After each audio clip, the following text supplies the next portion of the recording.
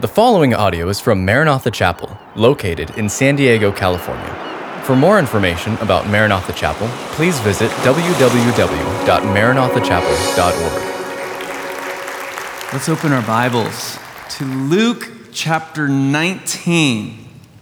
And today, we get to celebrate Palm Sunday. And you just heard in the announcements, next week is a big weekend around here. On Friday, of course, we have Good Friday, and then all of our services on Easter weekend. And my only question for you is, who are you bringing? Because this is that opportune time when people are open and receptive to an invitation to come to church. And we want as many people as possible to hear the gospel, to get saved, to know Jesus, and have their sins forgiven. So, title of my message for you tonight is Coronation of the King. We're talking, of course, about Palm Sunday.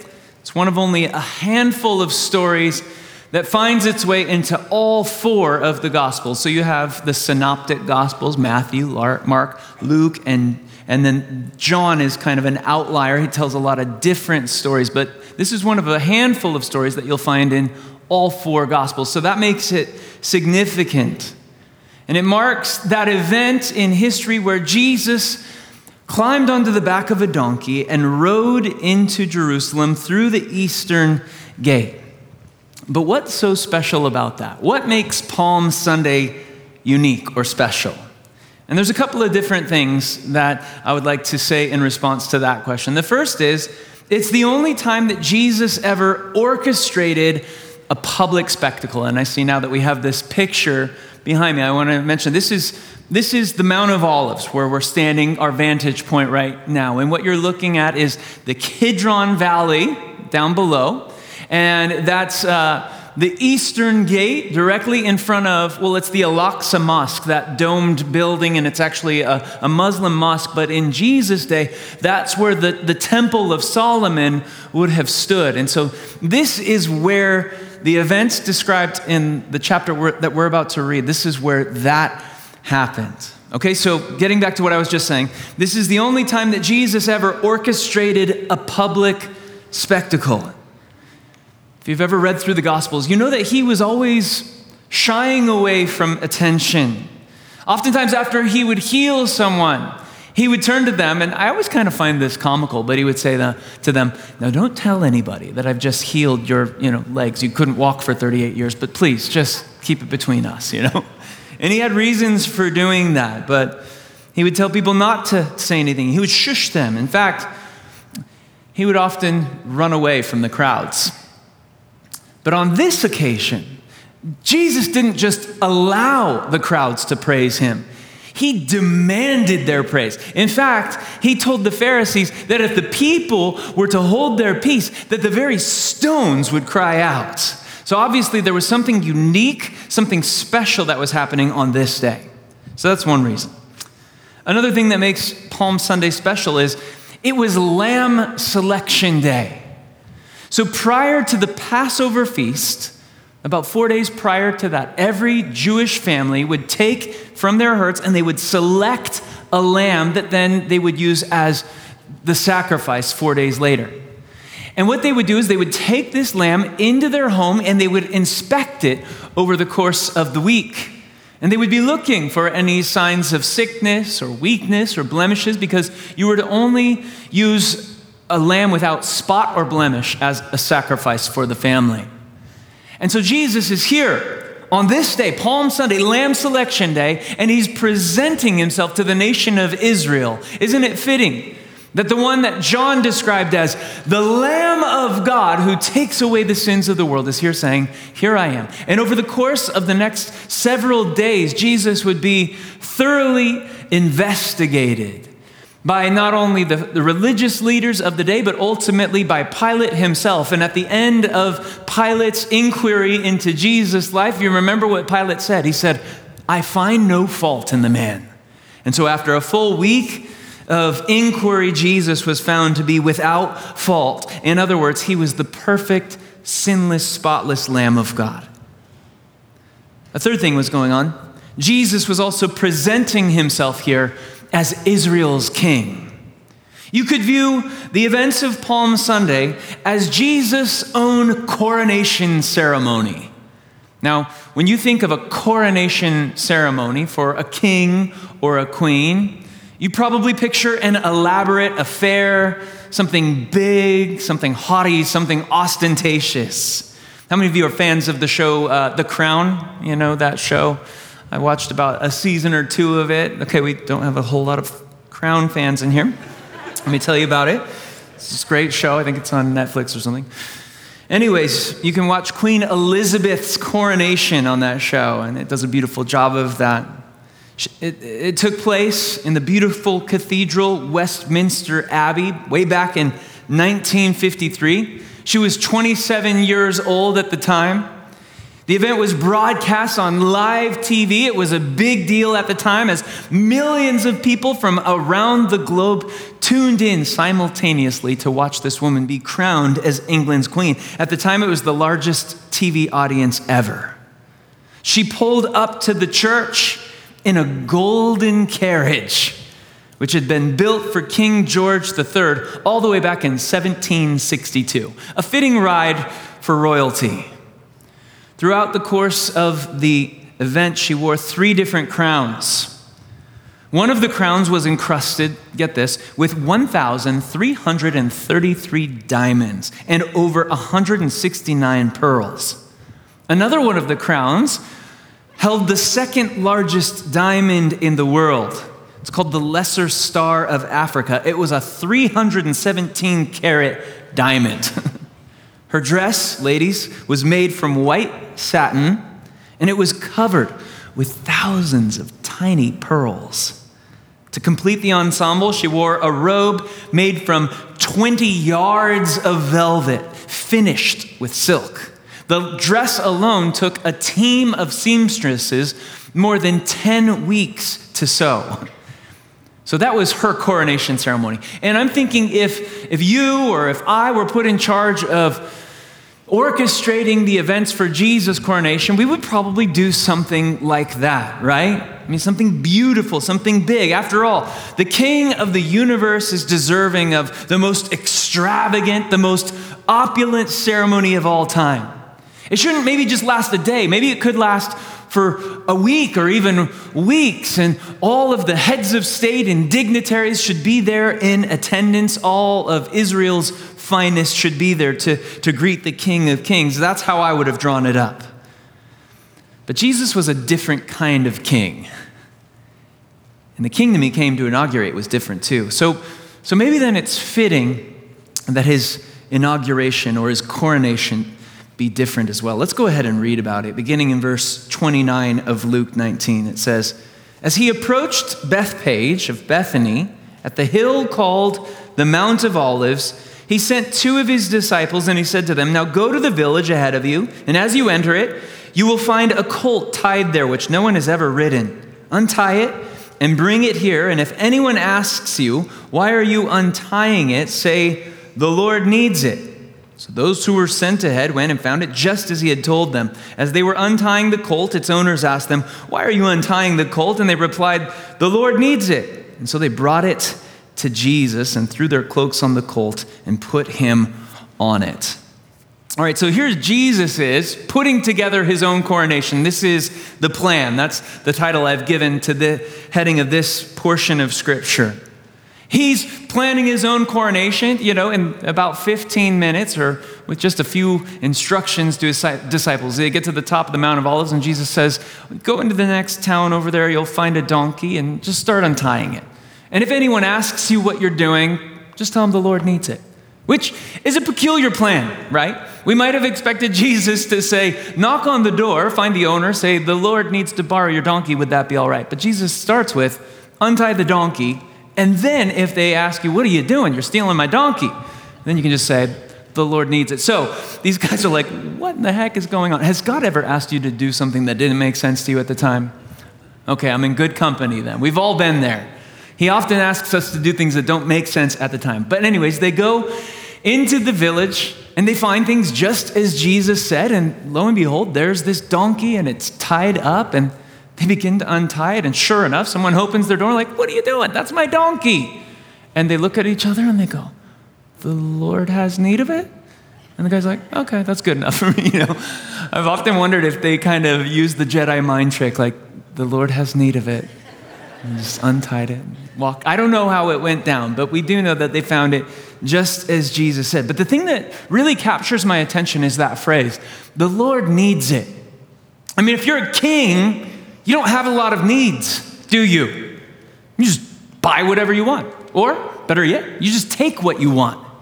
And yet here we find Jesus making this really interesting statement, the Lord needs it. If Jesus is really the Lord, then why does he need anything, right?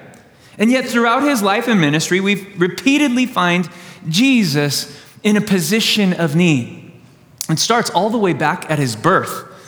When Mary and Joseph were looking for a place to deliver Jesus, because Mary was in that process of delivering him, they had to borrow a stable and borrow even a manger to lay him in on his first night. Later on, when Jesus was just starting out his ministry, and there was a big crowd standing around him, he didn't have a pulpit to preach from, so he looks at Peter and he says, can I borrow your boat so we can push out and I can get away from the crowd and use your boat as a platform or a pulpit? So he had to borrow Peter's boat. On another occasion, Jesus had to borrow a kid's lunch in order to feed a multitude. I'm thinking, if you can feed the multitude, why do you need the lunch in the first place? Yet he did. He also had to borrow a coin at one point in order to make a point. They said, who should we pay taxes to, Caesar or no? And he goes, well, does anybody have a coin on it? He borrows a coin to make the point. He had to borrow a room to share the Last Supper with his disciples. And here we find him borrowing this donkey. You could go so far as to say he borrowed a tomb to be buried in. I like to point out that he just borrowed the tomb. He didn't stay there, right? Amen? Now, of course, Jesus didn't really need to borrow any of these things, right? He could have just made the loaves and the fish appear. He could have just snapped his finger and a donkey pops up right there. Yet, Jesus continuously put himself in a position of need. Why? So that he could include us. I like the way 2 Corinthians 8:9 puts it. I'd love it if we could read this together out loud. For you know the grace of our Lord Jesus Christ, that though he was rich, yet for your sake he became poor, so that you through his poverty might become rich. The King of Kings, the Lord of glory, made himself nothing, became a pauper, in order that through his poverty you and I might become rich. He put himself in a position of need. Now, I want to talk for a minute or two about the donkey in our story. I love the donkey. I feel like he's one of the unsung characters or heroes of this story. I mean, let's picture what life was like for this donkey. 1 minute, he's just sitting there minding his own business, just feeding out of his trough or whatever donkeys do in their spare time, enjoying a great donkey life. Then the next thing he knows, he's being untied by a bunch of strangers. He's being led away to another stranger. This stranger then sits on his back, and suddenly everyone is surrounding him, and they're throwing their coats down in front of him and waving palm branches all around him. He must have been feeling pretty good about himself at that point. But I see in that a picture of all of us, really. Maybe you feel ordinary, insignificant, stuck, tied down by various things, just like the donkey in our story. It could be that Jesus is walking up to you right now and he's saying, you know what? I need someone just like you. That's right. The Lord needs you. He needs to borrow your time, your talents, your gifts, and your service in order that he might use you to advance his purposes and his kingdom agenda. The Lord wants to know, will you let him? Will you allow him to use you? This donkey did. He even got to help fulfill an ancient prophecy. How cool is that? 500 years before the events in this chapter unfold, the prophet Zechariah wrote these words about the coming Messiah. Let's read them together. Rejoice greatly, daughter Zion. Shout, daughter Jerusalem. See, your king comes to you, righteous and victorious, lowly and riding on a donkey, on a colt, the foal of a donkey. I'm struck by that last phrase. He's coming to you lowly, on a colt, on a donkey, on a foal. We're used to seeing kings and queens on the backs of mighty stallions, not donkeys. I did a little research on this, and I found that Alexander the Great, we're familiar with that name from history, his horse evidently was almost as famous as he was. It was this huge stallion named Bucephalus. Bucephalus means ox head. Apparently this horse was not only massive, but he had a big head as well. And Alexander rode that same horse into every single battle he ever fought in. And it was a champion horse that came from a champion line in a renowned area in Greece. And we feel like that's a fitting kind of animal for a king to ride upon. Now compare that to this ordinary and lowly donkey that Jesus rode into town on. In a way though, it's picturesque. It's representative of the kind of man that Jesus was, the kind of king that he was, and the kind of ministry that he had. He was a king, but he was no ordinary or typical king. He was a humble king, an accessible king, a reachable king. I mean, if Jesus had rode in on that stallion, people would have, kind of held back in fear, but not so with a donkey. Nobody's intimidated by a donkey. Jesus' kingdom was an upside-down kingdom. It ran on a set of inverted principles. Even he described himself as lowly and meek. And so it was fitting that he rode the donkey. Now I want to point out that at the end of the age, when Jesus returns to the earth, because we get a snapshot of that in the book of Revelation, specifically, I think it's right there in chapter 19. And there, Jesus, when he comes back to the earth, he's coming back on a white horse, the Bible says. And when he comes back, he's coming as a conquering king. And he's coming to right all the wrongs on the earth and to do away with the devil and his works. And the Bible describes how a sword will protrude from his mouth and destroy his enemies. So that's coming. But in his first coming, Jesus came humbly. And so we see that. Now, in this next part of the story, verses 36 through 38, we're going to see the procession. Let's read about that in verse 36. As he went along, people spread their cloaks on the road, and when he came near the place where the road goes down the Mount of Olives, the whole crowd of disciples began joyfully to praise God in loud voices for all the miracles they had seen, saying, "Blessed is the King who comes in the name of the Lord. Peace in heaven and glory in the highest."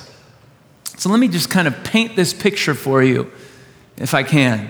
We know from extra biblical sources that around this time of year, during the various feasts, and in particular the Feast of Passover, which was just around the corner from the events described here, that the population of Jerusalem would swell to about 4 to 5 times its normal size. So typically Jerusalem was home to about 500,000 people, but during the Passover season, it would swell to about 2 to 2.5 million people. Now, obviously, all those people couldn't fit within inside Jerusalem proper. And so what many of them would do is they would just camp out for the week in the hills surrounding the city.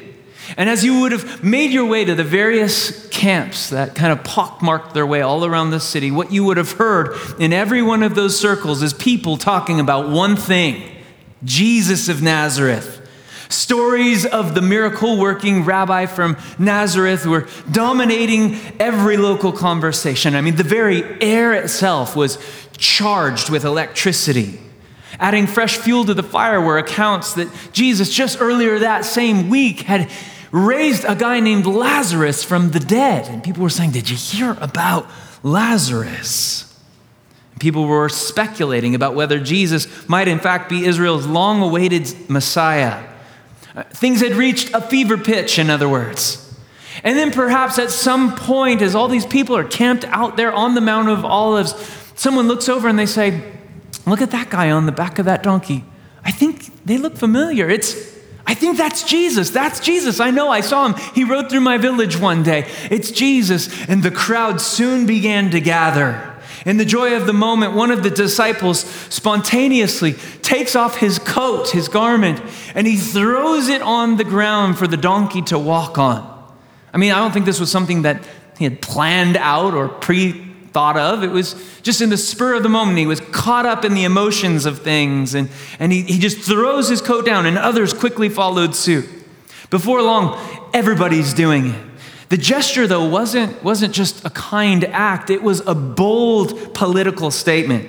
You see, this was something that was often done for dignitaries and kings, and it symbolically communicated a willingness to bow before the king and even yield one's possessions to aid him in his rule. At the same time, someone goes over, and this is all happening simultaneously. Someone runs over to a palm tree, and they rip off a palm branch, and they start waving it in the air. They wave the palm branch. And then again, others soon followed. This too was significant. Now, you might have noticed that Luke didn't mention any palm branches in our text here. But since all the other gospel authors mentioned the palm branches, and since we call this Palm Sunday, I thought I should bring it up. At that time, palms were used as political symbols. They spoke of victory and power and triumph. In the Olympic Games, the athlete who won the competition was gifted a palm frond. It was a very prestigious award. And so too, those emperors or kings or generals who won a battle, when they would come back, they would hold a parade, and all the people would line the streets, and they would wave the palm branches back and forth. So all of that's going on, and then on top of all of that, the people, Luke tells us, broke out in song. Give me just a second here. They broke out in song, and the song that was on their lips, it was a direct quote. This was one of Israel's favorite songs. This is one of those songs that had topped the top 40 charts for a long time, ever since the days of King David. It's Psalm 118, specifically verse 26. And the people said, "Blessed is the King who comes in the name of the Lord." It was a favorite, as I said, of the Jewish people. It's a psalm that speaks of deliverance. It was known in that day as the conqueror's psalm. And if that doesn't tell you just a little bit about what the people were anticipating, expecting, and wanting from Jesus. They clearly hoped that he would come in and lead a military coup against Rome, who was oppressing them and occupying them. And they hoped that he would overthrow Rome. And so too, they were singing, "Hosanna, Hosanna, blessed is the King who comes in the name of the Lord." Now the word Hosanna literally translates to save now. And what the people failed to recognize is that, yes, Jesus had come, in fact, to save them and to save them now, only not in the way they were looking for. You see, they were looking for a physical salvation. They were looking for Jesus to overthrow Rome and establish an earthly kingdom. But Jesus had other ambitions, higher ambitions. He came to take on sin and hell and death and establish a spiritual kingdom that would ultimately triumph not only in a local place like Jerusalem, but around the whole earth. So when the crowd saw that Jesus wasn't going to do what they wanted him to do, they turned on him, didn't they? We know that because it's crazy to think that within a week's time, many of the same people that were part of this crowd were a part of another crowd. One that was, instead of chanting, "Hosanna, Hosanna, blessed is the King who comes in the name of the Lord," they were chanting, "Crucify him, crucify him, crucify him." But as of yet, that was still on the horizon. At this moment, the crowds were with him. But not everyone was with him. Nor was everyone happy about what was taking place. You see, there were a number of religious leaders and Pharisees there that had mingled with the crowd. And when they saw what was happening and they heard the songs that were being sung, they intervened. Why? Because they saw Jesus as a threat to their political standing there within Rome. And we read about that beginning in verse 39. It says, "Some of the Pharisees in the crowd said to Jesus, 'Teacher, rebuke your disciples.' And Jesus said this, 'I tell you, if they kept quiet, the stones would cry out.'" Woo! I've given as a title for this part of our text ordained for praise. The first thing I want to mention is this. I just wish so bad that the people would have kept quiet. Don't you? I mean, even though we wouldn't have been there and we couldn't hear it, like, to hear the description of what rocks sound like when they give praise to God. I mean, we don't have to question what genre of music it would have been. Rock music, okay, let's move on. But why did Jesus say that about the rocks crying out? I think it had something to do with the fact that not only was this day significant, but he is significant. He is the pinnacle of all human history. Everything centers around him. Everything about history points to him. And even creation itself acknowledges and recognizes its creator. That's why Jesus could speak to the wind and the waves, and it would obey him. Even inanimate objects like rocks would cry out. They don't even have mouths. What does that sound like? The Bible talks about the trees of the fields clapping their hands. All of creation recognizes its creator. I've always loved Psalm 19. It starts out like this, and I'd love it if we could read it together out loud. The heavens declare the glory of God, and the skies proclaim the work of his hands.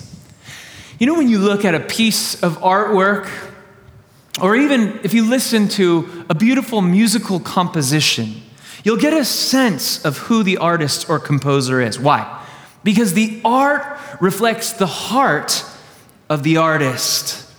And the same is true with the heavens. The Bible says that they reflect the handiwork and the grandeur and the creative genius of our magnificent God. And so they're actually preaching a message to us each and every night. As you step out tonight, I invite you and encourage you to just look up at the stars and allow them to minister to your hearts. They preach a message of God's greatness, his bigness. But it's not just the heavens above us. It's the animal kingdom all around us. I love this quote from the book of Job. Let's read it together as well out loud. But ask the beasts, and they will teach you. And I got lost. I'm sorry. Can we start over? It was just too small. I'm getting old. It is what it is. I tried to switch. Oh, Lord, give me grace. I'm like... Yeah. It's an 80-inch screen, too. I don't even know. Somebody pray for me. Anyways, okay. Let's try it again. But ask the beasts, and they will teach you. The birds of the heavens, and they will tell you. Or the bushes of the earth, and they will teach you. And the fish of the sea will declare to you. Who among all these does not know that the hand of the Lord has done this? Oh, how great is that scripture? You might want to jot that one down. Right? Everything from fish to birds to even bushes recognizes their creator. I remember that story in the Gospels where the disciples have been fishing all night long. And they're fishing. And remember, Jesus shows up and he asks them a question that I'm sure must have just irked them a little bit. You know, like, how's it going out there? Have you caught anything? No, we haven't caught anything. The disciples were always fishing. They weren't called catchermen, they were called fishermen. They didn't catch a lot, right? And so Jesus says, did you try the other side of the boat? Which is just comical, right? They're fishing here and they're like, oh, really? You thought we should try there? But meanwhile, Jesus says it with a twinkle in his eye. Why? Because the fish in the Sea of Galilee recognized the voice of the one who created them in the first place. And so Jesus just has them in a holding pattern directly underneath the boat so that when they obey the word of the Lord and they place their nets on the other side of the boat, Jesus goes, and all the fish in the Sea of Galilee jump into the nets, and it's just like the boat's about to sink under the weight of all these fish. And it just speaks to this idea that even fish recognize their creator. They recognize the work of the hands of the Lord. Even bushes, I love that. And yet, while all of creation reflects something of God's nature, only one part of creation is said to bear his image. Only humanity was created in the image and after the likeness of God. Tune in here. What that means for you and I is that we get to glorify God in a way that no other part of creation can. We can bring praise to him in a way that surpasses and exceeds the glory that the heavens ascribe to God, or the glory that the fish in the sea, or the birds in the air, or anything else can bring to God. You and I have the capacity to bring God a greater degree of glory. And how do we do that? By voluntarily worshiping him. When we give him our praise, we reflect back and resound and reverberate the very purpose of our existence. Now, when we fail to do that, on the other hand, we violate. Listen, when we fail to give him praise, we violate the reason for our very existence. And the result of this will always be the same thing in your life. It will result in a gnawing sense of futility and frustration. Why? Because you're not fulfilling your purpose. You, friend, were created and designed ultimately to give worship to God. In John 4, Jesus had this wonderful conversation with the woman at the well. And in part of that conversation, he said to her, "The Father is looking for worshipers." I find that significant. It doesn't say that he needs our worship, as though he's just like, "Oh, please, stop. No. It says he's looking for worshipers. Why? Because it releases something in us when we step into our design, into our purpose, into our fulfillment of our calling. It releases joy in us as we give glory to him. And so ultimately, what I'm saying is, I don't want to let the rocks cry out. I don't want to let the rocks cry out. I want to give him praise. I want to give him praise. I want to give him praise because he's worthy of our worship. Now we have to finish this up, and then we're going to give him some praise.